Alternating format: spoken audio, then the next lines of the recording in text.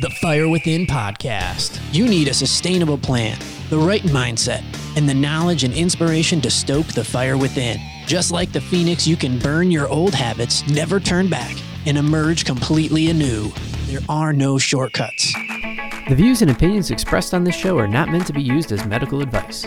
Consult your doctor before implementing any health or exercise changes. The Fire Within encourages you to do your own research and aims to spark interest and motivation to a healthier lifestyle. Welcome, Fire Within Nation. This is the Fire Within podcast, where we talk about all things health, nutrition, and fitness related. I'm your host, Brandon, with my co-host, Joe. Hello. Well, we just finished a workout. How are you doing? I feel like I just worked out. Awesome. We have a special guest today. We have Dr. Nora Whitten. Dr. Nora Whitten is an orthopedic and pelvic floor physical therapist. She specializes in treating the hip, low back, and pelvic floor. And she's passionate about bridging the gap between orthopedic and pelvic floor physical therapy. Now, she also worked with my mom and did an amazing job, so I'm sure we'll talk about that some today. She grew up as a competitive gymnast and diver and continues to be active through weightlifting and believes anyone can be active without pain or limitations, given the right guidance. Welcome, Nora. Thank you for having me. I'm a physical therapist, like you said, and I always grew up as an athlete. Sports were really important to me, and I knew I always wanted to do something in the health and fitness field, and then found physical therapy when I was in college, a career path, and then really haven't looked back since. And I'm really passionate about helping people be active and stay active without pain. I think that's really important, and also helping people to understand their body a little bit more, just how they move, why we do things, and just have a better understanding of how things work. Awesome. Now, why specifically pelvic floor and in that region, hip and knee and that kind of area? So the pelvic floor was one area that we learned about in school, but it was really just the basics, pretty much a few classes. And I ignored it the first few years of my practice, like a lot of physical therapists do, I think. And then just really felt like I was missing a piece of the body. Like I knew that it related to a lot of things, but didn't really know how. And then I had a patient where she just wasn't really getting better, had a lot of back pain. And once we started adjusting her pelvic floor, her pain got much better. So that was just really a light bulb for me. And I knew that I couldn't just ignore that part of the body anymore. Yeah. Now, for our listeners who have no idea what a pelvic floor is, I was just going to ask that. I used to sit in the back of yoga class, and every time she said pelvic floor, we'd snicker. So explain to them exactly what is the pelvic floor. But the only knowledge I have of pelvic floor is there's this HBO series called Camping with Jennifer Gardner, who is from Alias. Have you seen this? But the main character of the show complains the whole show about her pelvic floor to the point where it's like really comical, but they didn't really explain what it was. She's just like, I can't do that about my pelvic. That's a great question. So everyone has a pelvic floor. A lot of people think that it's just a women's health thing. Everyone has one. So it's just the muscles that are at the base of your pelvis. And so they attach to your spine, to your pelvis, and they sit like a bowl. So they're rounded shaped, and they're going to do a lot of things. They help us keep our bodily fluids in and then also let them out at the appropriate time. They work with our diaphragm muscle and our breathing and our posture, a lot of support around the hip, pelvis, and spine. Yeah, awesome. I'm doing Kegels right now, Joe. I'm just kidding. I did not need to know that. Now, is that also integrated like with multifidi and some of the deep core muscles? Definitely. So the pelvic floor muscles are part of your core. So really our deepest core is the pelvic floor muscles on the bottom, and then our multifidus is on our back in between each vertebra and our spine. We have our diaphragm and then our transverse abdominis. So all four of those muscles can make a box, and the job of those muscles is to increase intra-abdominal pressure to maintain our stability. Yeah, awesome. Now, how can you activate these muscles? So the best way to do that is actually through breathing. So as you take a deep breath in, your diaphragm muscle is going to move down and compress everything in your abdominal cavity. And at the same time, your pelvic floor muscles are also going to lengthen. And then when you exhale, the pelvic floor muscles contract, move back up to their starting position at the same time that the diaphragm is moving back up. So that's one of the main things that I work on with a lot of my patients is just their breathing mechanics, because that has a very big role in your pelvic floor. Now, is it more so that people have trouble activating it during exercise, or more that through daily activities and sitting, do they not activate or just dysfunctionally activate? What happens with the pelvic floor that can lead to back pain, hip pain, knee pain? Oh, So many things. So it's usually more a lack of the whole system kind of being off. Like I said, it's not just, oh, can you do a Kegel and activate your pelvic floor? But if we're just lacking a lot of that stability, and especially with our transverse abdominis muscle, so our pelvic floor has connections to the transverse abdominis muscle through fascia and connective tissue. So if you're having trouble activating your transverse abdominis, there might be something going on with the pelvic floor that could be playing into that. Or if just those muscles in general stuck or holding a lot of tension, they're not going to be moving fluidly through their full range of motion. So I usually use my bicep as an example. Like if my arm is stuck or my elbow's bent and I try to use my bicep, it's not going to be very strong. But if I can straighten out my elbow, let my bicep muscle lengthen, I can then get a good contraction out of it. So some of the pelvic floor muscles are stuck into contraction. They can be, yeah. And it varies. Some people have more tension. Other people do just have that weakness. Now, how does that affect the hip? In very similar ways. So our glutes as well, those muscles attached to our pelvis. And so if our glutes aren't doing their job of really stabilizing, that can make the pelvic floor muscles have to work a lot harder. The deep hip rotators, like our piriformis, and then we have a whole other group of muscles. Those can get really tight too and cause some hip pain. Our psoas muscle, which is one of our hip flexors, that can take over sometimes and get a lot of that like pinching pain in the front. That can also give some back pain because it does attach onto the spine. So everything really like plays into each other. It's never usually just one thing. Yeah. Now, one population I imagine you specialize in would be pregnant women or post-pregnancy, or even prenatal. Can you tell us a little bit about what happens to the pelvic floor? What are some concerns that can happen both pre, during, and post-pregnancy to where having somebody like you in their life could be beneficial? Pre-pregnancy, people who aren't pregnant or have never been pregnant can have pelvic floor issues. So especially in the really athletic population, that's where we tend to see some mismanagement of intra-abdominal pressure, like people really grip with their abs. So if you already are using that strategy and then you get pregnant, you're adding a baby that's adding a little bit more pressure down on the pelvic floor. And then if you're continuing to use that upper ab gripping strategy, holding your breath, that can put a lot more stress through the pelvic floor. And then as baby grows, our transverse abdominis muscle gets stretched out, which is going to weaken it. And that's a normal part of pregnancy that has to happen. But then post-pregnancy, if you're not doing something to correctly rehab that muscle, it's going to stay weak. And if that's weak, something else is going to have to take over. Again, usually that's like the upper abs or some of those deep hip rotators, the psoas, things like that. And then that can also lead to more hip pain, back pain. But if we're not managing that pressure correctly, then that's what can lead to the leaking or prolapse and things like that. Gotcha. Now, this is more lifting related. A lot of people, especially for heavy lifting, recommend using Valsalva's maneuver. I experimented with this for a while and was able to lift much more weight than I could previous, but then ended up with a hemorrhoid and decided it wasn't worth it. And now I don't go particularly heavy anymore. It's just not. What are your thoughts on doing heavy lifts using Valsalva's maneuver? So if you don't have any pelvic floor issues, if you're not pregnant or newly postpartum, it's definitely a strategy that can be used. You can lift more weight because you're increasing your intra-abdominal pressure. So it's giving a lot more stability for your legs to do the moving. It's something that I do not recommend, like I said, for pregnant women. So as soon as I got pregnant, I did not lift heavier than I could if I couldn't breathe. So I made sure I was always breathing during my lifting.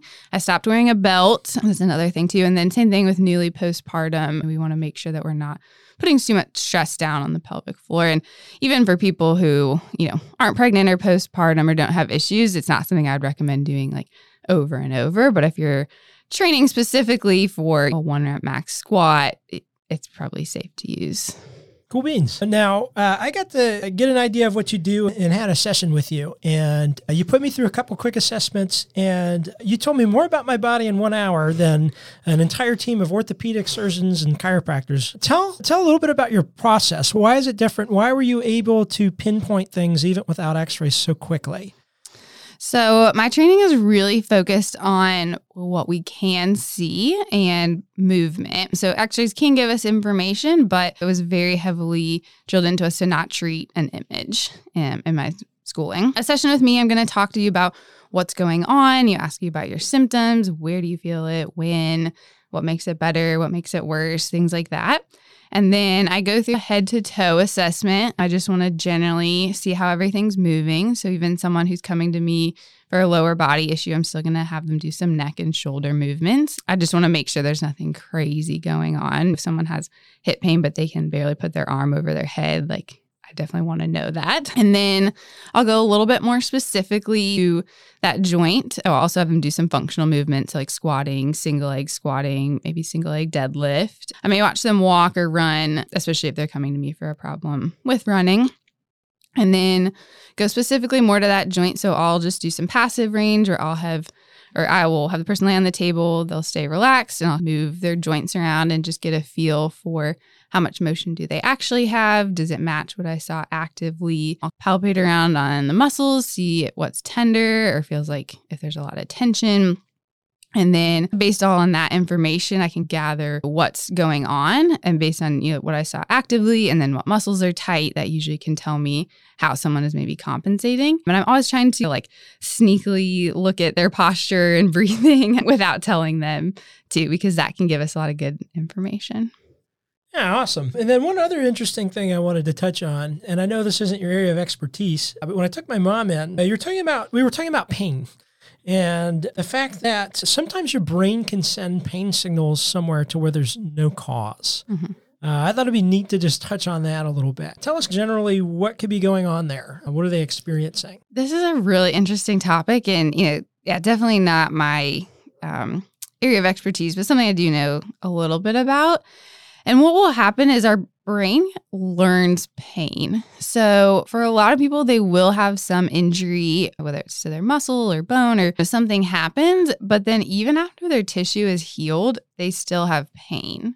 So the way I like to describe it is if you stepped on a nail and it went through your foot, that would hurt pretty bad. You'd have a hole in your foot, and it probably would hurt when you would walk because that tissue is damaged. But then imagine that tissue heals, everything looks good, but every time you walk, you still feel that nail. So there's no damage, but you're still feeling that pain. Yeah.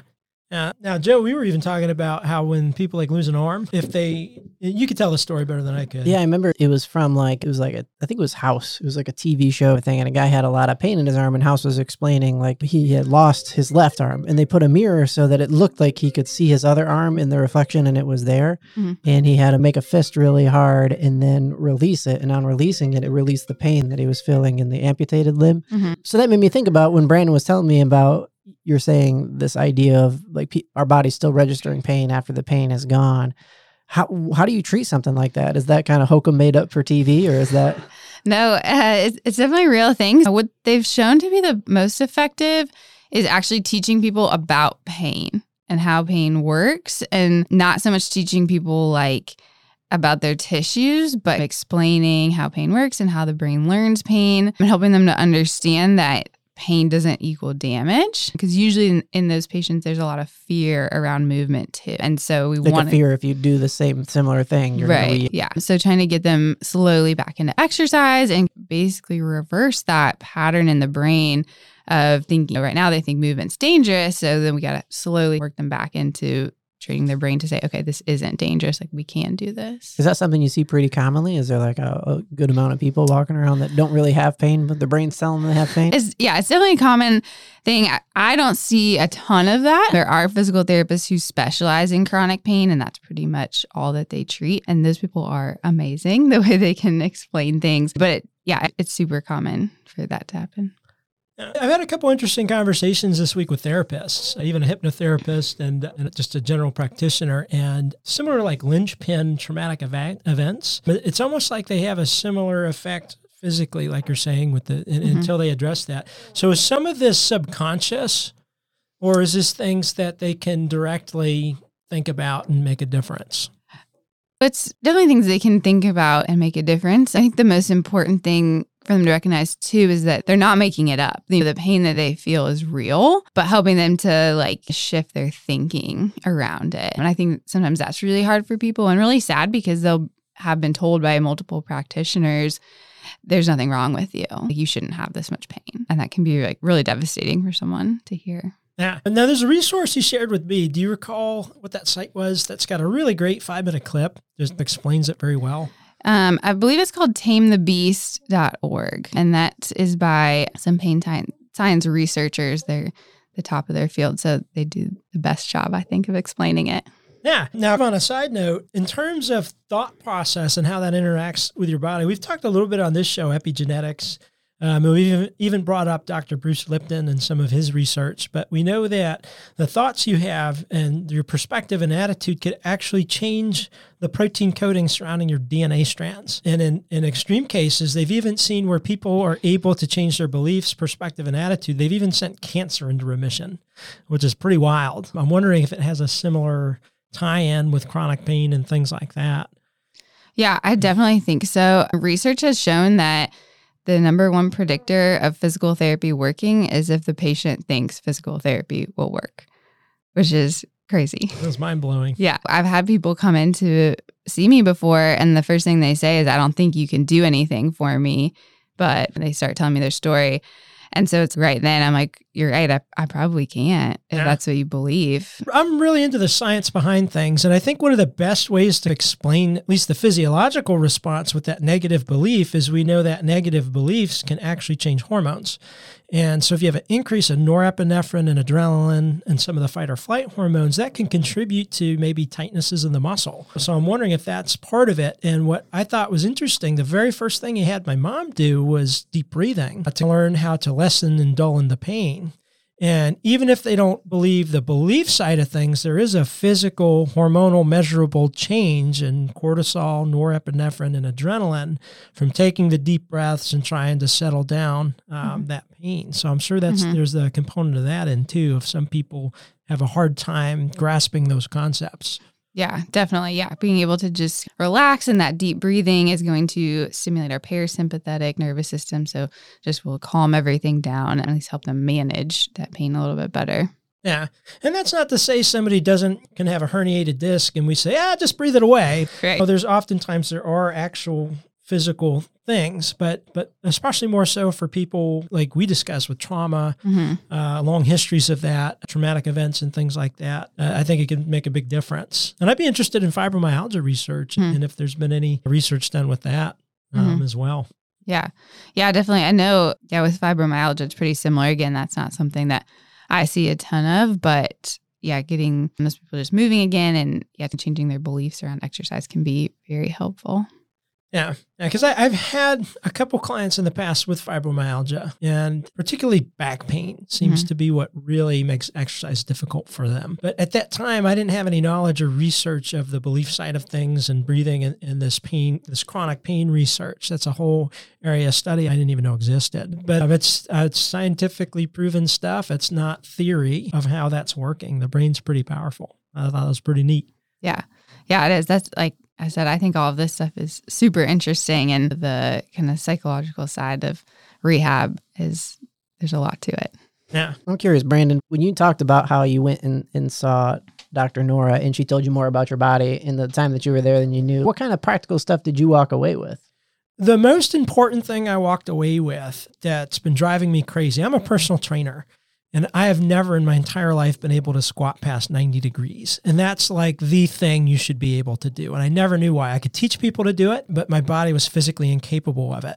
And then I went snowboarding and I could not get up without unclipping. It was such a miserable experience after the third time on the bunny slope. I paid to go to Colorado and go on this freaking mountain. I took it off. I said, screw it, I'm getting chicken fingers. And that's what I did. But you were able to tell me why my femur attaches to my acetabulum at the wrong angle.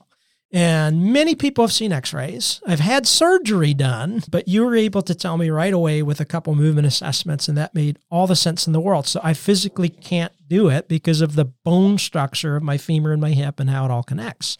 And that was like the biggest weight off my shoulders. I'm not a crappy trainer. And I've never forced people to squat lower than they thought was comfortable, as long as it wasn't just fear or improper form. So if they're like, this is it, I've never forced them to, and I'm glad I haven't, because I have been trying to make them push past a structural block. So anybody else out there that's a trainer or into lifting and you can't squat past 90, it may not mean there's something wrong with what you're doing. It might just be your physical makeup. But that was my biggest takeaway I was thrilled about. And you also gave me the gift of the pretzel. Yes, that's my favorite stretch. Yeah, he tried it on me like the next day. I could barely do it. Yeah, just keep at it. You'll get there. Yeah, but that was such valuable information, not just to me, but to my clients as well. And one of the things I really appreciate about yoga is every good yoga instructor emphasizes you don't have to look like me. You do what your body's capable of doing, and it's probably not going to look the same. And I think that's important with exercise. And then to understand that there's certain moves that maybe you can't do, like overhead pressing with the bar for a lot of people may or may not be a good idea. For me, it's a terrible idea. So it doesn't mean that you're weak or something's wrong with you if you can't. It's just, it might be your structural makeup. It could also be form. A lot of times it's not holding the shoulder blades back and down and so on and so forth. But I just thought that was a really big takeaway for me. Mm-hmm. Yeah. Yeah. I love being able to teach people new things that they haven't learned before. Yeah. And I've had some world-class physicians and surgeons, all kinds of stuff. So that was pretty neat. Have you ever felt like you were just throwing weights around like an idiot at the gym, hoping to see some results? Or after weeks or months of working out, notice that the scale just isn't moving? You wouldn't cook without a recipe. So why would you train or start a weight loss program like the Swedish chef randomly throwing ingredients into a pot? You need a sustainable plan that's science-based and attainable. Fire Within has worked with thousands of clients and helped them reach their goals. So visit firewithinnf.com today. Get yourself the free ebook, read the testimonials, and choose a service that works for you. Choose from services like one-on-one nutrition coaching, one-on-one personal training, and more. Again, that's firewithinnf.com. So some of the issues that you discover when you find out people's limitations with their movement, is some of it something that you can correct with like corrective exercises? Yeah. So everyone gets homework from me. So I give them, usually the first day I might only give them like one or two things, just something to get them started. But pretty much everything that I see we can correct. Certainly something like Brandon's hips where he has that bony, block. We're not going to change that. But there's still some other flexibility things around the hip that I think we could improve. So there's usually something that we can work on. And through very focused, intentional work, we can retrain those movement patterns. That's cool. Yeah. I got a question. So my daughter's knees, she has too much of the tendon that connects them. And so her knee was floating around in there and it kept popping out. And then one day it popped out and it wouldn't go back. And she had to get surgery. And they basically got some tendons off of a cadaver and re-put the tendons in. And now her other knee's starting to do the same thing. And it was described to me as basically they're too long. There's too much flex in there. So the knees keep popping out. And the doctor said that she can do exercises and that can help. But she's like probably most people, she just doesn't want to be told something.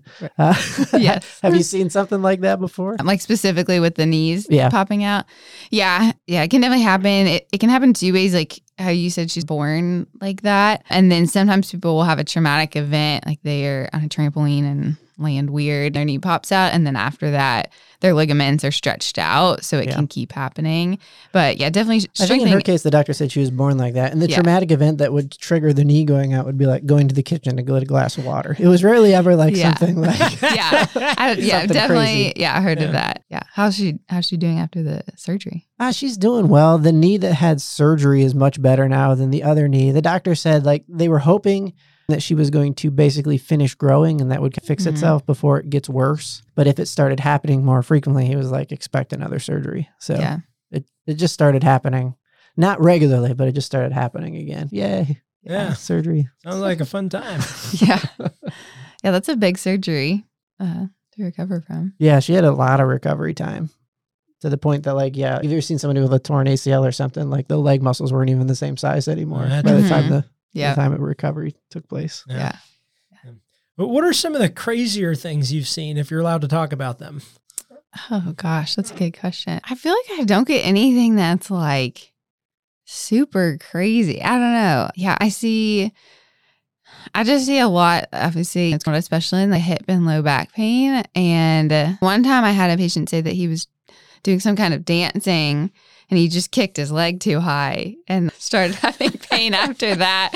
So like line dancing thing. Sometimes I'll get like two-step. Yeah. Crazy stories there. So the most common things you'd see are going to be back pain, hip pain, knee pain. Yeah, a lot of that generalized low back pain, anterior hip pain, where it's like that pinching kind of in the groin area. We'll see that a lot. Yeah, those are probably the two biggest things. And then any knee pain or ankle pain is usually more of actually like a hip problem, usually coming from a little bit further up in the body. Now, what do you think some of the most damaging repetitive use or positions that are most common today are? What should people be thinking, hey, I should probably do something to counteract all of this? Sitting. Yeah. That's probably the worst thing.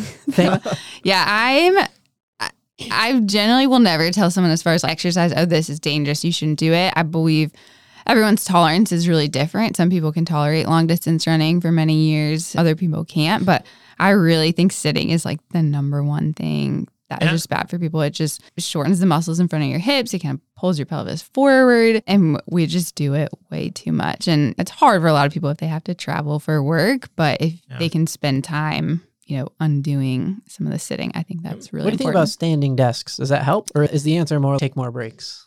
No, I think standing desks are great. And I usually recommend people get like a tall stool, like a bar stool too. So that way they can sit and take their weight off their legs, but their hips are still in a more open position. Or get a little step stool that you can put one foot on, because the only problem is that if you're standing for a long period of time and you get tired, people will fall into this kind of anterior pelvic tilt position where they're arching their back and not really, again, using the right muscles to stabilize, and then that can shorten the hip. My wife's company bought her a standing desk. Everybody's working from home to help out with stuff like this. Yeah. And she ended up going online and buying one of those like kitchen mats that has the foam in there, because standing all day really made her feet hurt by the end of the day. Yeah. That's a good point about the anterior tilt, and then also upper cross syndrome, because if they get tired and lean more and more forward. And then I've also heard mixed reviews on the stability ball, sitting on a stability ball to keep the core more engaged. What are your thoughts on that? I've heard good and bad. I think it's fine. I think you probably, just like anything, you wouldn't want to necessarily sit for 8 hours, even if it is on a stability ball. So still taking those breaks, but it can be a good way just to mix it up, because you can sort of move your hips around, kind of get a little bit more mobility through your pelvis if you're sitting on there versus a chair where you're just a little bit more static. Yeah. I think for me, it just feels a little like the same if I watched a workout session for an hour on TV, that I feel like I'm close to exercise. I feel like that's what sitting on an exercise ball is. Like I'm in exercise's neighborhood. Exactly. Like, through osmosis, I should have killer I watched an hour of Tony Horton, so that counts. I'm good. With my popcorn. What about, I know for me, what made a big difference, and I don't know why it took me so long to realize it, but for years and years, my monitor was too low. And now when I built my new desk, which is in the other room, I moved my monitor up to eye level, which felt astronomically higher than I used to keep my monitor.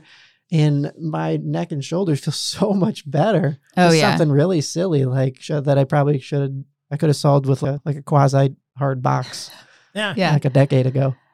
Yes. Yeah. I like to put our Instant Pot, the pot part, upside down on our kitchen counter and put my laptop on there. You got to find that thing that's the right height, whatever it is in your house. Yeah. You know? I got an Instant Pot. I love that thing. Should we plug them real quick? You can make your rice while you work. Yep. And it gets the lectins out, so I'm happy. Yeah, exactly. And I think there's no bad position, but any position you're in for an extended period of time, something's not going to feel good. So it's not that we can never look down, we can never round our back. But like you said, if you're on your computer for the entire day and it's too low, then that's probably not going to feel good. Yeah, and I kept trying to explain this to my wife, but we didn't have anything that was the right height. So we never moved her monitor up. And then when her work bought her that standing desk, it's one that has a little power button on the side, and its resting height is like perfect for when she's sitting, that her monitor can't go lower. And it's, this is a huge difference. I don't know why people don't know this. And if you're that person, we're sick of looking up your nose on Zoom, all right? Just get something to stick your computer up higher on. Any recommendations for people that drive a lot? What should they be thinking about with their position, how they hold the steering wheel? So I really like to recommend people get a lacrosse ball or tennis ball, and actually 2 of them. And you can either tape it together or put them in a sock so they stay connected. And then you can put it on your back, like anywhere from your upper back to lower back, maybe put it on your side a little bit. And that can just give you a little bit like a massage while you're sitting there, and prompt you to sit in a little bit different position every now and then. You can move it around. And I think that helps a lot, just with a lot of stiffness that people will start to accumulate. Have you ever, this is off topic, have you ever seen Jiminy Glick? It's a Martin Short character, and he switches positions every 10 seconds on his couch. I bet he never has back issues. Probably not. It's hysterical to watch. Anyway, no, that's a good point. And I used to keep a lacrosse ball in the car. Like I always had a tight piriformis. I tried running, and my body freaking hates running. But I was a marathoner for 3 years, and I think that's where a lot of my orthopedic issues came from. But I do think there's other people that really flourish doing it, not my body. But that's a good point. Yeah. Driving, my daughter's now getting her permit, and they changed 10 and 2. They tell kids now to do 9 and 3. Oh, interesting. Crazy. I wonder why. I bet there was a committee that they had 5 years. It was probably like a $7 million study involving like 14 states. And like a sample size of 300,000 people. Yeah. Absorbent amounts of government money. Then we all just one-handed anyway. Now, what are if you could tell somebody do these 3 things to help with some of the most dysfunctional patterns you could fall in, what do you think those would be? Whether it be exercises or... Oh, yeah. Definitely the Bretzel stretch. Yeah. Yeah. That one's the best. Is it gluten-free? Is it gluten-free? So describe it. Hopefully people can follow as they're listening. So you're going to lay on your back, and we'll just do our right leg. So we'll bring our right leg up and over our body, grab it with your left hand, and then you're going to bend your left knee and grab that with your right hand. So you're getting a twist through your spine. My right leg is getting a glute stretch, and my left leg is getting a quad stretch. John Bottega, if you're listening, this episode is for you. Brandon showed it to me, and then he's like, now let your shoulder relax and hit the floor. And I'm like, that's what I'm doing. That's it. That's what you're looking at. Some people need some modification of a yoga block under the top leg or a strap to grab their foot. But that one's really good. And then I think working on pelvis and rib cage mobility. So working on being able to tilt your pelvis forward into what we call an anterior tilt, and then backward into a posterior tilt, and being able to find the difference or feel the difference between those two. And then also the rib cage, being able to expand and then bring the rib cage down, because that's something that people also tend to have their ribs flared because they think they need their chest sticking way up. And then when our ribs flare, our diaphragm muscle doesn't work as well. And then, like I mentioned, the pelvic floor earlier, then that's not working. So it's just being able to move in those different positions and find that kind of good neutral position, I think is really important. So like cat-cow from yoga, would that help with that? Yeah, that'd be a good one to do, because we're getting both into the pelvis and the ribs. Yeah. Some of the other premise of the show is just kind of this idea of transformation. Do you have anything that sticks out in your mind that really was your transformative story, either professionally, personally, spiritually, anything like that? So I never thought I would be a business owner. It's something I was like, I'm never going to do that. It doesn't sound fun to me. I don't know, I just really had no interest in it. So it's crazy for me to be here today owning a business and absolutely loving it. And I really came into it by accident. I was just a little burned out in my other job and just felt like I needed a change. I didn't think I wanted to leave the profession altogether, but I just felt like I needed something different. And so when I had my son, I had left my other job and then actually started doing home health, working with kids. So it's mostly kids with disabilities.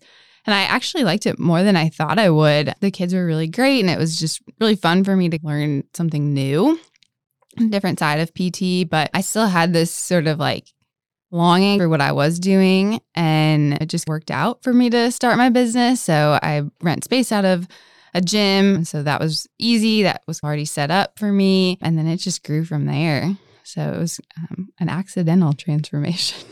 That's awesome. Yeah. The majority of your clients, are they coming in looking for PT? PE.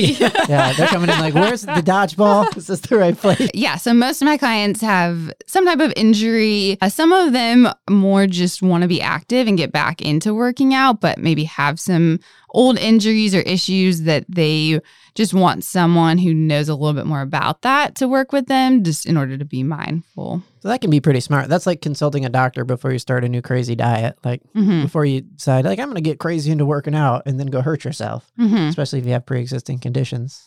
Yeah. And that's what I love about what I do, is that it can be preventative and maintenance as well. You don't have to be injured to come see me, which I think is really cool. Absolutely. How long have you had your practice? I started it in October of 2020. Wow. 6 months Right now. as the world was falling apart. Exactly. Yeah. Now, I feel pretty lucky that by October, people weren't quite as, worried in it.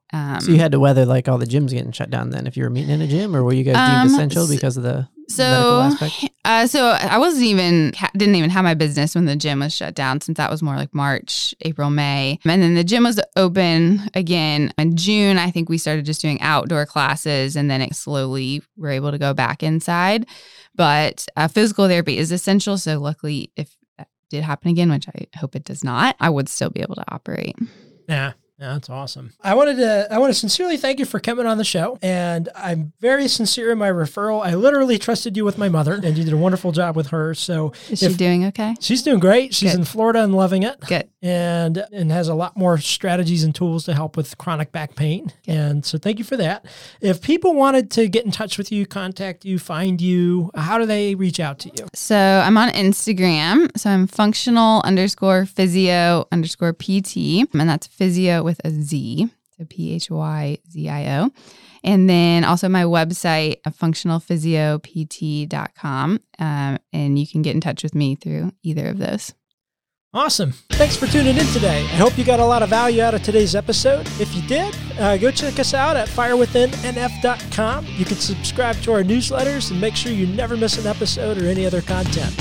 Also, be sure to follow us on social media.